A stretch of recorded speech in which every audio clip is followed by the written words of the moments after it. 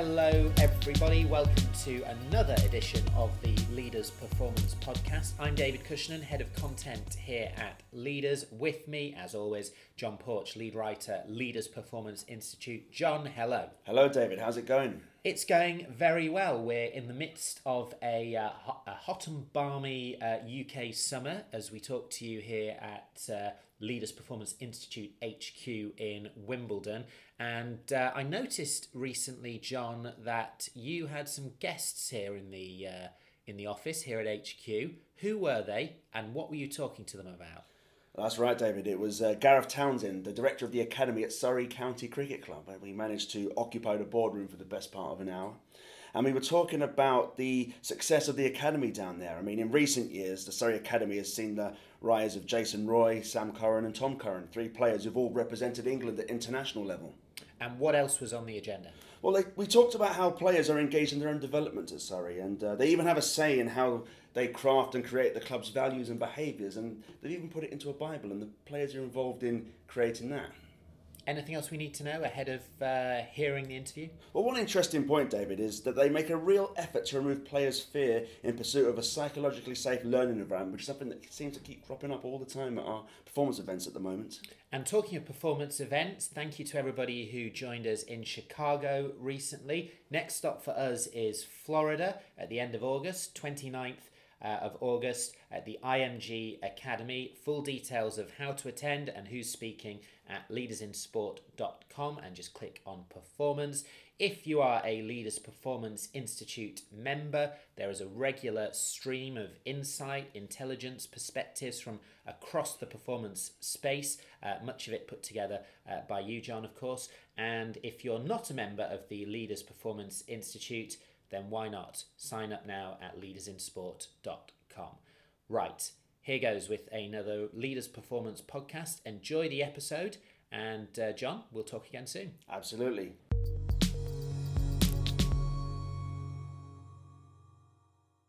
Gareth, welcome to the Leaders Performance podcast. Thanks for inviting me in. Great.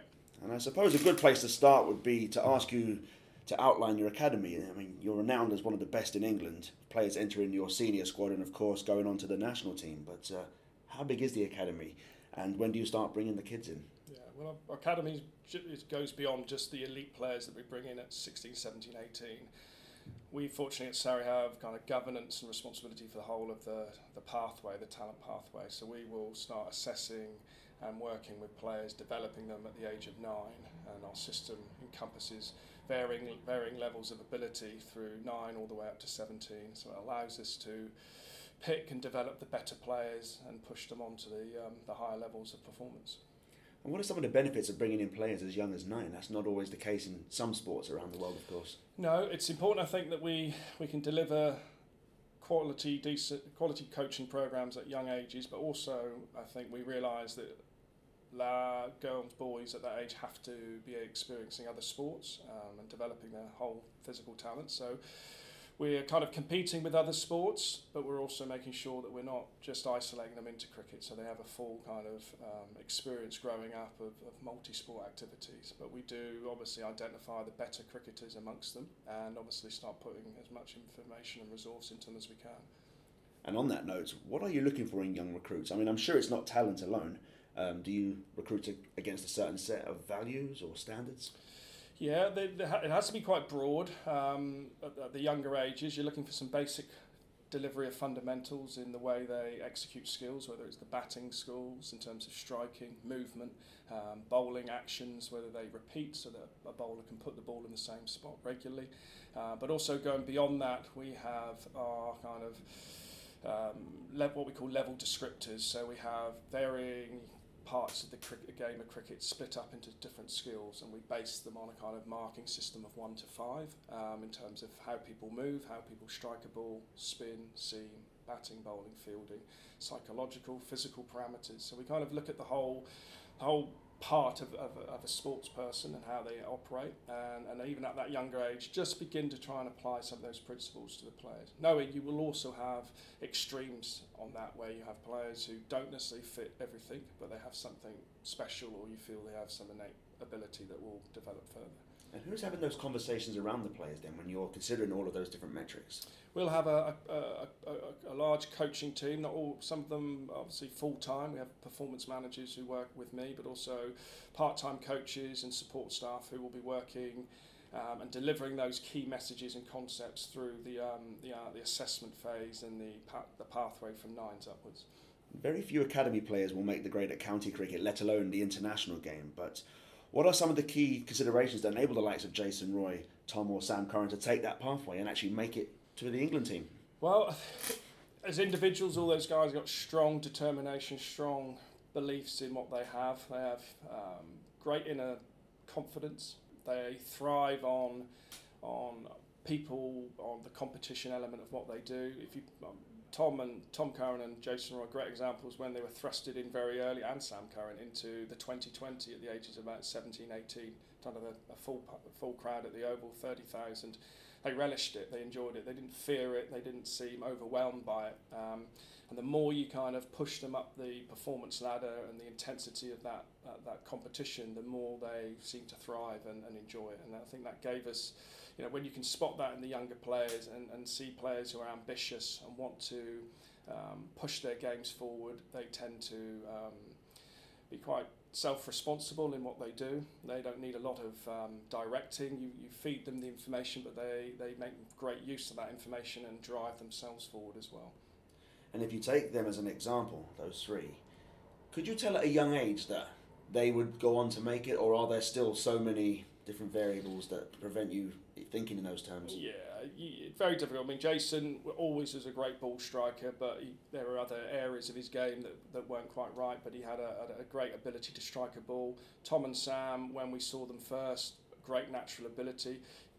You just know that they've got a good chance to progress to the next level, and then what they make of that once they get into the professional environment in terms of international honours, which they've now got, is very much down to them and how they handle being in the professional environment. But they did show, obviously great attributes in terms of ability, but you can never say these guys will be definite successes. I think that is down to the way they develop themselves and the environment that they're in when they're at Surrey and when they're with England.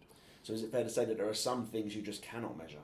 I think so. I think you'd be a brave man if you can say that at this age this person will definitely do that, because I think you don't know how they'll develop when they are in that environment, how they react to pressure, how they handle success, how they, when they're in difficult situations, how they respond to it as they're growing young people at 13, 14, 15. They haven't matured fully.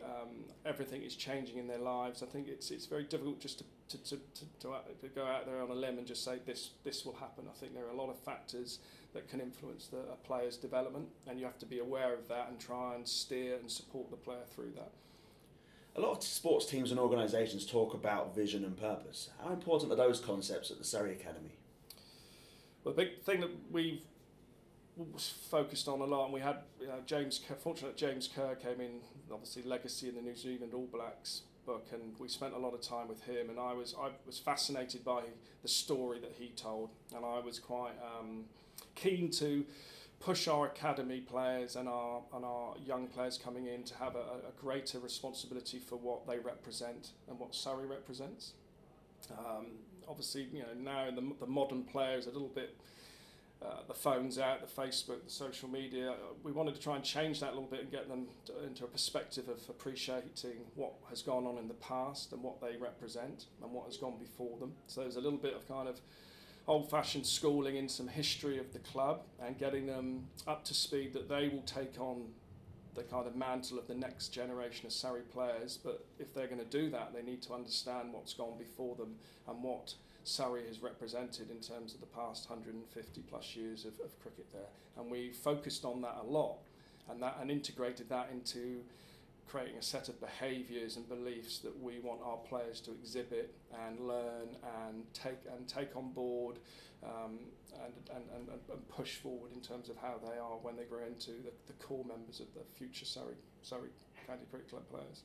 And what would be some of those behaviours and values then that you try and... They're not rocket science, they're not, they're to do with passion and humility and honesty, self-responsibility, drive, and just we sat down, we took a cohort away, and this is where which included Sam Curran, Ollie Pope. We took them away to a training weekend in Devon, and we got them to come up with a group of words in combination with myself. And those 12 words are now a kind of the Bible of how we introduce our academy players, and they're descriptions of behaviours of what we would expect. And when we judge how they go about things, so if we go on tour or we review things, we always put those set of 12 behaviours and words up on the board and reflect on what we have done. Are those words included? Have they been lived and delivered in the way we've been going about what we do, whether that's training, off the field, on the field? And I found it a good way to kind of broaden them a little bit, but also to keep a common theme going through our programme that can develop, because those guys have now gone into the first team, so we've established that link, and we will want to develop those behaviours with the next generation that are coming through, knowing that the Sam Currans, the Popes, have got those kind of intact and are taking them with them. So it's a kind of just starting our own way of kind of putting a little bit of something special into being a Surrey player. And moving from values to feedback and coaching, as a coaching staff, what are some of your considerations? Most of it will be one-to-one. We'll have some group feedback over how a team may be performing, because obviously we're in competition as a team, but the main driving force of our work is to develop players to progress into professional ranks, so that's more of an individual nature. The feedback will be consistent, so we have a kind of plan and review process, so we will sit down over 3 phases of the year and have what we call assessment phase plans, where we will set out the goalposts of where do we feel the player is at, where does he or she feel they're at, and then we will review that 2-3 months later and reassess to the next phase, which becomes the preparation phase, and then we go into the summer, which is the performance phase. So we have 3 phases, and they're all plans and reviews, and those are sat down with all the support staff contributing and feeding in their feedback and information in consultation with the player, so it covers all the areas of strength and conditioning, sports psychology, welfare, and their skill development. And they have ownership of that, and they drive that. It's a live document, and it allows us to kind of develop and pinpoint areas or red flag areas which we feel need to be sorted out in agreement with the player, but it also allows us to continue the strengths that those players are showing and to continue to grow them. So from what sort of age are you encouraging players to take ownership of their development then? We're trying to make that younger and younger. One of the things we've noticed is, again, the modern player, with the onset of academies now, which is now part of most elite sporting groups, there's a huge amount of resource put into the coaching and support networks for these players. And that is great, and it works, and it's needed, and it functions at the highest level with the top sides in sport and the top international competitors. But you don't want to take away that independence of a player making decisions on their own under pressure. And trying to get the balance between supporting a player and giving them all the resources they need, but also making sure that they are not over-reliant on you in terms of the competition. Because at the end of the day, they cross over the white line. It's their decision-making under pressure, how they perform, and the coach can't influence that, and the support network can't influence that. So it's making sure we support them, but obviously not making them over-reliant on what their environment they're in, so they can make decisions on their own. So it's important for players to actually be able to express themselves then. I mean, how can you help remove that fear and help create that safe learning space? I think one of the big things we promote is the element of trust between the coach and the player. It's very difficult if you come in to an environment with a player and that relationship between you and that player hasn't been established. If you are critical of the player in a way of providing a critique of information, whether that is improving something or improving a poor area or a strong area, if that trust isn't there, I feel the player sometimes doesn't react well to it because he's uncertain of where that information is coming from. So until the trust is established between the coach and those players, and that does take time and you have to work on that, until that's established, it's very difficult to direct and give too much information to the player. So we've certainly emphasised at Surrey that to build on the relationship with the player, gain the trust, gain the support, gain the understanding of how the player operates, and then once that's established, you can begin to push and put information to them. If you go in too quickly and straight away, which can happen with new coaches coming into a new environment and a new setup. The hardest thing to do as a coach is to say nothing and stand back. But the best way is obviously to assess what's in front of you and take your time before you step in and start guiding and supporting. Because everyone wants to help and have an impact. But I don't think that impact is that productive unless that kind of relationship and bond is created between the player and you. Well, it allows that individual process to come to fruition, doesn't it? Yeah, and the better players I deal with, you say little. They come for you for reinforcement and support. You don't have to tell them too much, but it's more of a friendship and relationship. So my relationship changes a little bit as the players progress from young developing sports or cricketers at 13, 14, 15, 16 to when they're established pros.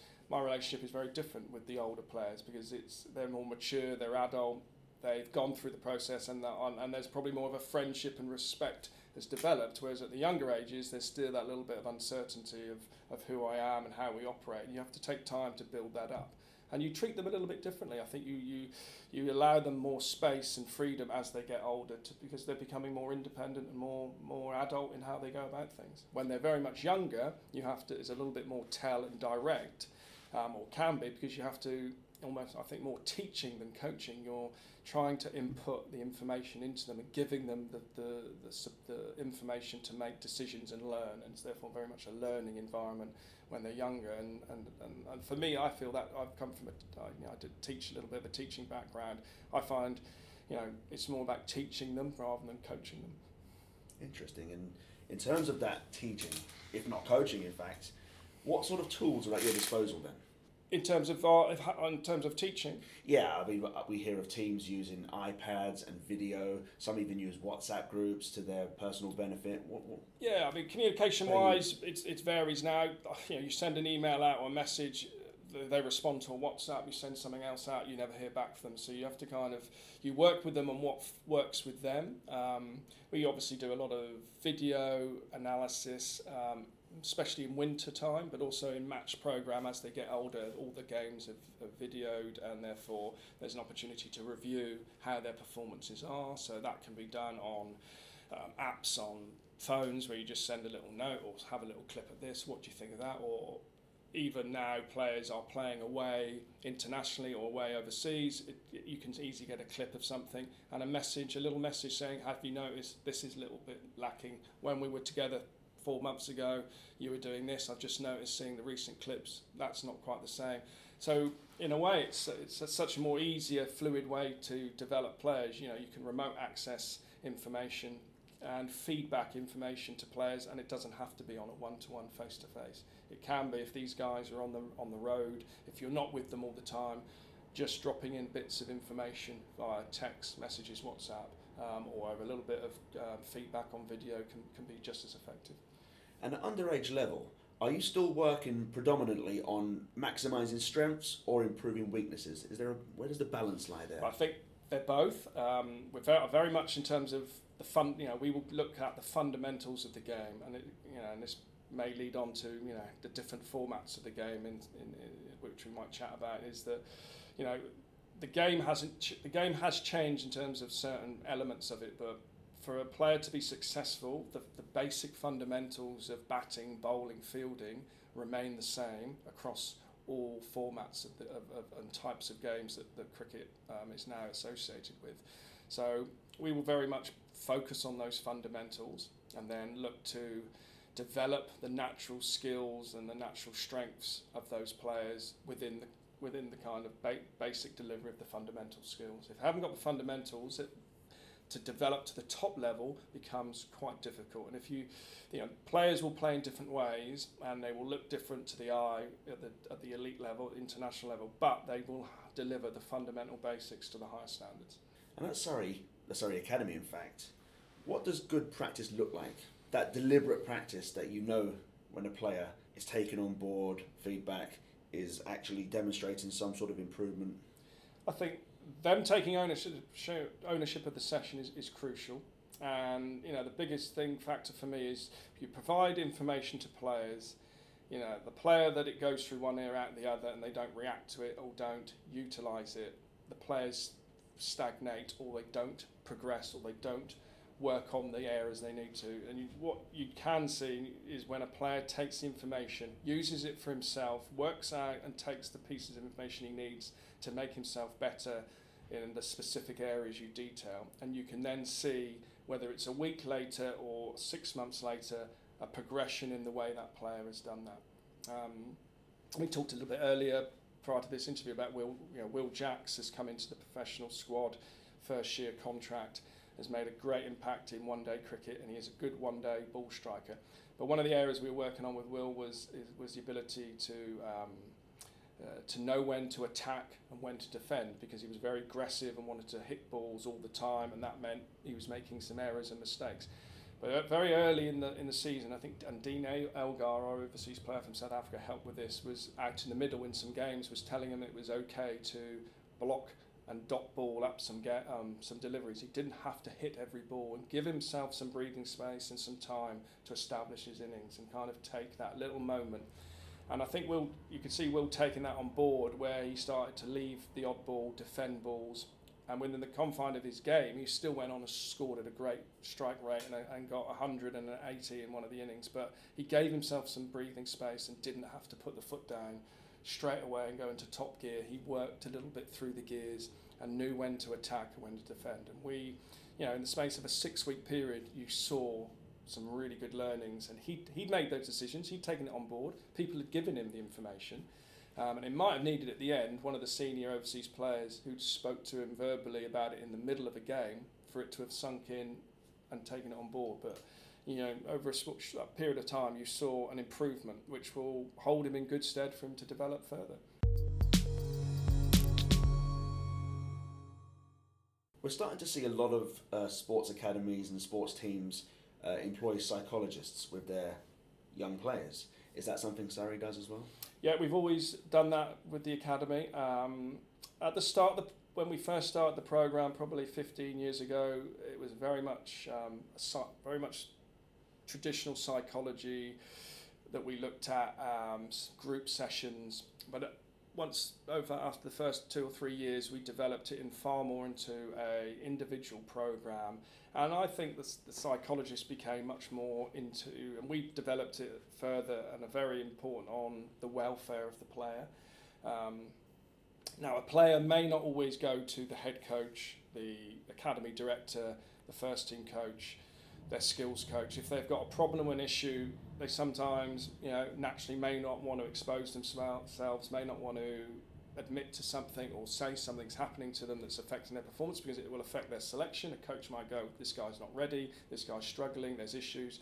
So we try to create an environment where there was a safety, a haven for them to go and talk and express and chat about things that were personal to them, that was affecting their performance. And the psychologist, for me, was there to allow that, facilitate that, use the information. If they felt it was necessary, facilitate that information to come back to us, but also have the freedom to work with the player a little bit more independently to help handle what was going on. And especially now with the pressures of elite performance, it is important that there is a safety net for these players to go through. And we talked about welfare and mental well-being. We've very much pushed that with our academy, so that our sports psych now has a free rein with that, and again builds up the trust and relationship to make sure that they can monitor that support, so that a player is not under undue pressure or anxiety or issues that may potentially develop into some quite dangerous things further down the line. And earlier this year, Gareth, I went down to the Southampton Academy, obviously English Premier League team, and they spoke about a correlation they've identified between the best players and the best learners. Would you concur with that when it comes to Surrey and cricket? Yeah, and we just mentioned that earlier about the ability for a player, once they get the support net around these players are unbelievable, whether it's their training program, sports psych, fielding, batting, bowling, whatever it is. If they take advantage of that and utilise the information for themselves and make the best use of it, that gives them the best opportunity to develop to the highest level. So there is no doubt that those players that learn and develop and take that on tend to be the best players. It's a kind of natural correlation between someone who shuts down, ignores information, tries to do it on their own, that kind of player is very, very few and far between. And also, it's not a recipe for success. We've built some of our successes on a very kind of multidisciplined, all-round support network where coaches across the spectrum of support are all working together to help the player get better. So you have to link in, the fitness coach has to link in with the skills coach to the side. It's not anything new, but it has to be delivered and done properly, because you can have all these people working, but if you're not working together and singing from the same hymn sheet and the player is not on board with that, you can have all the resources in the world and you won't produce anything. So Gareth, our listeners may not be aware that there are currently 3 different formats in county cricket at the moment. The first class 4-day game, which eventually leads on to 5-day international test matches, of course. Then you have the 50-over game, which lasts for a day. And then 2020, the 20-over game, which is finished in about 3 hours. So the difference between first-class cricket and 2020 is profound, of course. So how do your coaching programmes allow for those differences and accommodate those? There have been massive changes in English in world cricket, especially the advent of 2020 cricket. It's a short game as opposed to a test match. I said before, the fundamentals of the game still remain the same. So when we coach our players at the start and all the way through, the basics of the game can be utilised to then develop the skills that are coming out in the new formats of the game. So we will coach our fundamentals at an early age. But once they get older, they physically, mentally are developing, getting older. I think the biggest challenge for the formats, because they are different time spans and different ways of playing, is the tactical development of how these players approach. So if you're a batsman, and you're playing in a game that's 120 balls long, the way you approach that has to be different to a 5-day test match where you might have to bat the whole day. So the tactical development is paramount to allow players who are young with limited experience to start building up that wealth of experiences, and that will mean failing, that will mean making a mess of situations, again learning from that and then going out again and working on it and working out how they approach the tactics of the game, which is really the decision-making processes of executing skills under pressure and making the correct decision at the right time. And that can only come through trial and error. It can come through support, but it also comes from the player developing a tactical understanding of how a game changes, and that can only come with experience. And the more you put these players into those challenging experiences and game situations, the more they can learn. They will fail, they will make a mess of things, but as long as that environment you've got around there is supporting them and encouraging them, they're showing the willingness to improve and learn, and they're not making the same mistake again, we can progress and the players can develop. We're starting to see a lot of cricketers these days merely sign white ball limited overs contracts as opposed to first class contracts for the 4-day game. Are you allowing for that specific 1-day focus in your training programs, or do you simply accept that limited overs cricket is more exciting and then work around that with these youngsters who might be drawn towards those shorter formats? Yeah, interesting. I personally am a traditionalist, so I love the red ball longer format. The test cricket, it's called test cricket for that reason. It's a test, it's challenging, it's difficult. And I'd never want to see that disappear from the game, because it's the fundamental essence, I think, of cricket. The modern game, the 2020, has come in to generate audiences, finance, revenue. It's a great product. It's exciting. It's a different type of game. So that's there. I think we have to embrace that. Younger players coming through, we'll try and make sure, again, by keep coaching and developing the fundamentals and talking about the importance of the history of the game, they'll have an affinity to both formats. But obviously there'll be some players that naturally now will tend to be selected for a white ball limited over game as opposed to a longer format red ball game, and therefore we have to kind of take that on board and ensure that our programs incorporate across the way we develop our skills, that we equip the player to be able to cope with both. So we have to focus in on, improving the athleticism and fielding standards, because that is so important in 1-day cricket. We have to make sure that bowlers are equipped when they play in limited overs cricket to survive by bowling and having different variations of deliveries, because if they don't, they could get hammered out of the ground. And our batters need to make sure that they're They can deliver the basics, but they also have other skills that they have developed in ways of scoring and hitting areas and scoring zones in the ground that will counter what the bowlers are trying to do. So I think it's become much not a tougher way of coaching, but you have to take on so much more. So therefore you're stretched a little bit. With young players who haven't learnt everything, it's sometimes over too much information trying to push these players too quickly, because you're trying to, as young adolescents, they're developing and haven't fully developed, yet you're trying to put in all this new information. So you have to be wary not to overload them with information.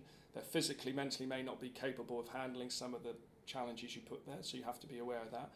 But at the right time, the right places, you do feed in the different ways of playing the game. And then that allows them, equips them to then be successful. You want them to be successful. And it's not for me to say, you can't play this or you can't play that. If a player can now get worldwide success on playing 2020 cricket around the world, who's for me to say you need to play red ball? I'd like the fact that the best players in the world play all formats.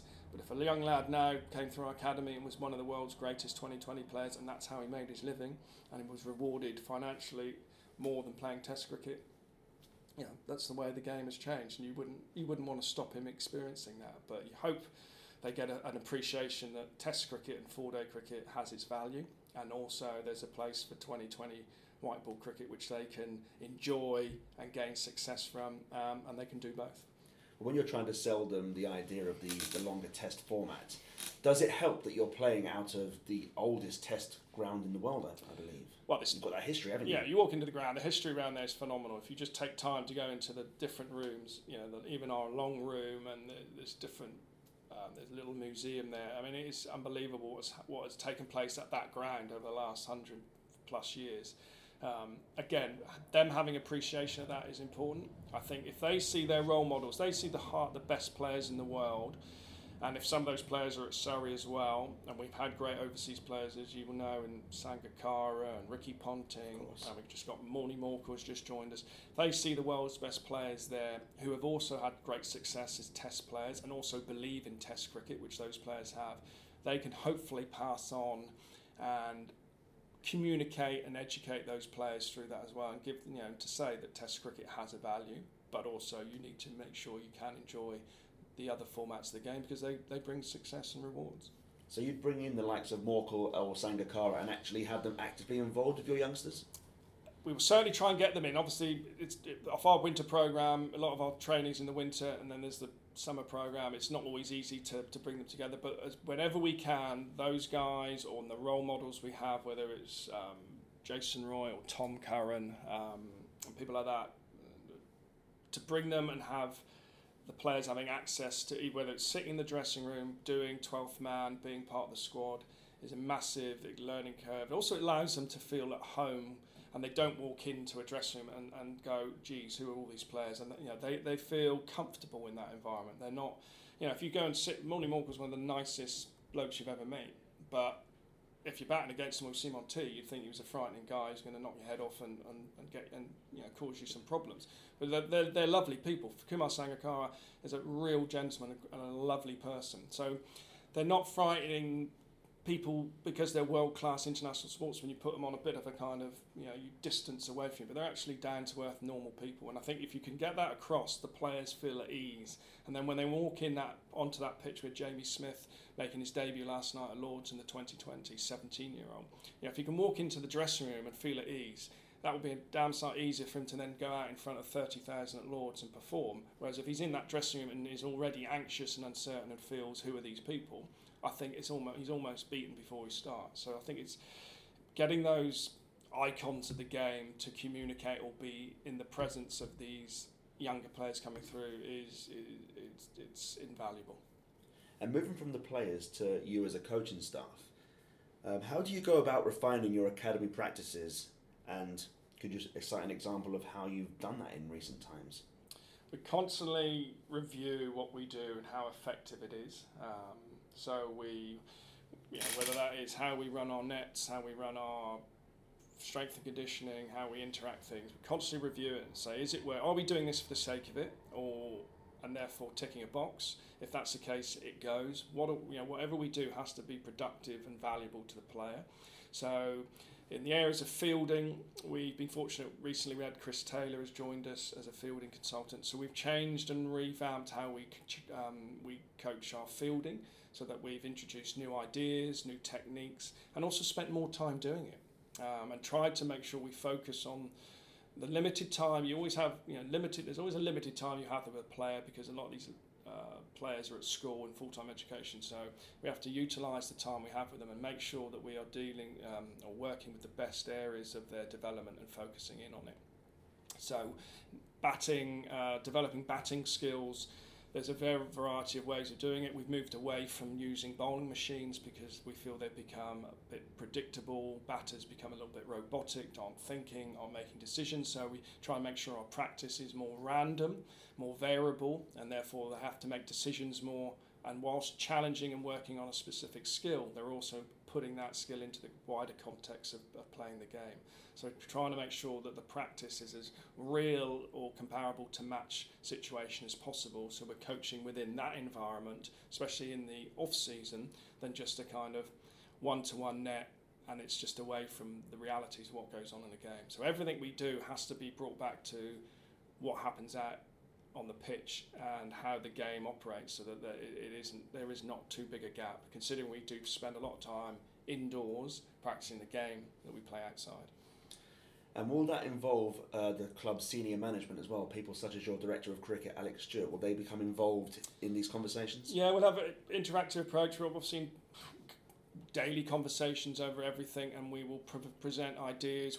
They will feedback. They will obviously feedback information to us on what they see from the players coming through. So the past, let's say, Alex being involved as director for the last 4 or 5 seasons, there's a lot of feedback coming back to say this is working really well, this needs to be improved, or we've noticed our players are lacking here, or they need more time in that. So we identified fielding as a massive area. So Alec wanted the 17, 18, 19-year-olds who were coming into the first team, he wanted them to be the best possible fielders they can be.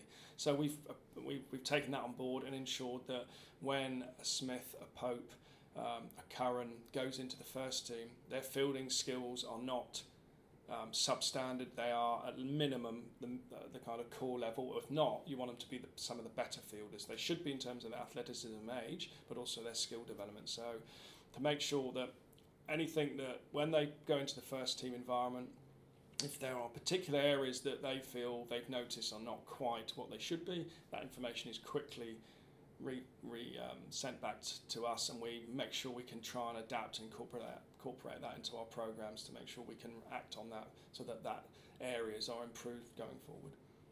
And I've already mentioned football today, or soccer, but are there any other sports that you're actively learning from at the moment?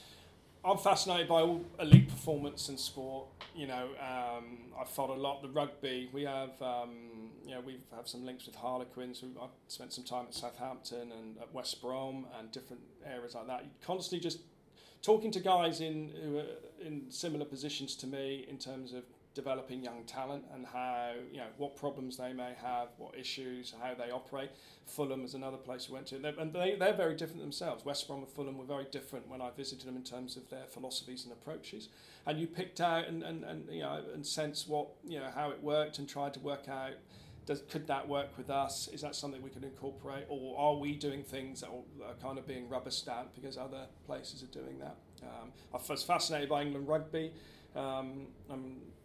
The way kind of Jones has come into and taken over as well, and where the changes are there, that England rugby has suddenly had huge successes and then just has now faltered for the last 4 or 5 matches, and the pressures that you obviously can sense a huge amount of pressure on the England rugby team at the moment, being up the head of the World Cup, and you're fascinated on how these teams and these managements deal with that and the issues they have to come up with and the remedies, really. And I think it's fascinating. There's never a clear answer, and I think you can always learn from a variety of sports, whether it's individual or team, on how people deal with elite sports performance. But I think the biggest thing is that the key elements really is having passion for what you do, being open-minded, and also I think having the humility and respect to be open to anything. And if that can then go on and you build your trust with the player, you can kind of,